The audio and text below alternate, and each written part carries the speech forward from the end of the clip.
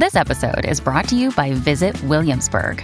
In Williamsburg, Virginia, there's never too much of a good thing. Whether you're a foodie, a golfer, a history buff, a shopaholic, an outdoor enthusiast, or a thrill seeker, you'll find what you came for here and more.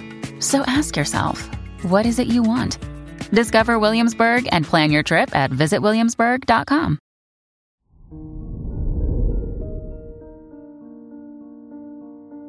Hello there, Virgo, and welcome to your horoscope for today, Friday, November 10th, 2023. As your chart ruler, Mercury, ingresses into Sagittarius and squares Saturn in your 3rd and 6th houses, you must reconsider your daily routine.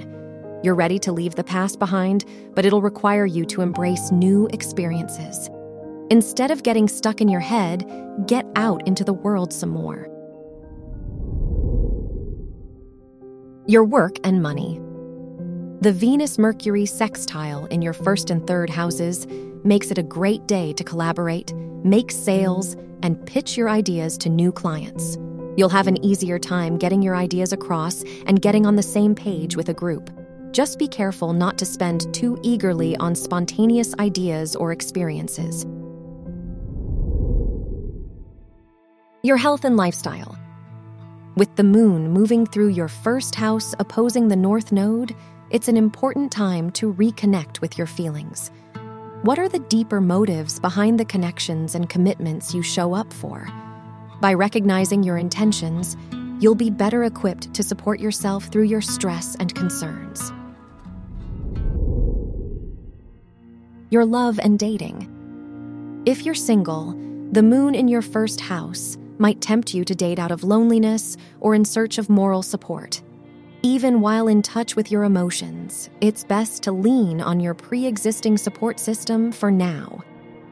If you're in a relationship, it's a great time to show your partner how much you care with a thoughtful gesture. Wear silver or gray for luck. Your lucky numbers are 17, 21, 30, and 42.